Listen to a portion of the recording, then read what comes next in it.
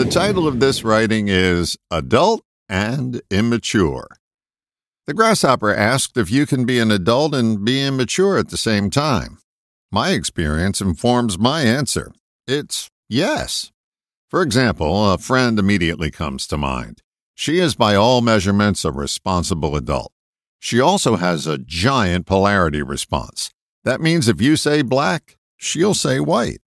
One of the biggest signs of immaturity in an adult is a well-developed polarity response. She ticks that box.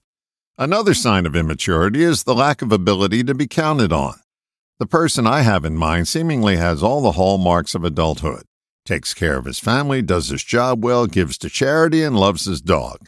But when push comes to shove, you can count on him to pick up a shovel. He may agree to help out, but almost always you can't count on him.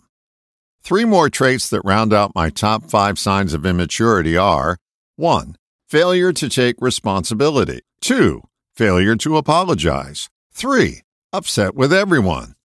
If you'd like to read more about these 5 signs, start reading on page 144 of my free ebook, Interruption, The Magic Key to Lasting Change.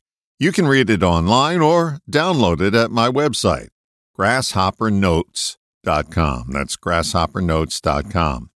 Most of my readers are adults, but most of us have some percentage of immaturity. That's a reality. The good news is we can grow up a little bit more by addressing our little corner of an immature world.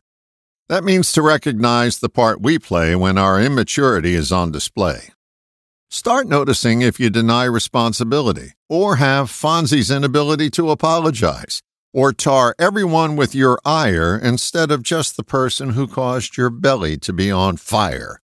When you notice your immaturity about to come out and play, interrupt that behavior and be an adult for a day. The more often you notice and interrupt, the less often you'll be denied a seat at the adult table. We can all benefit by growing up. We just have to stop drinking from an immature cup. All the best, John.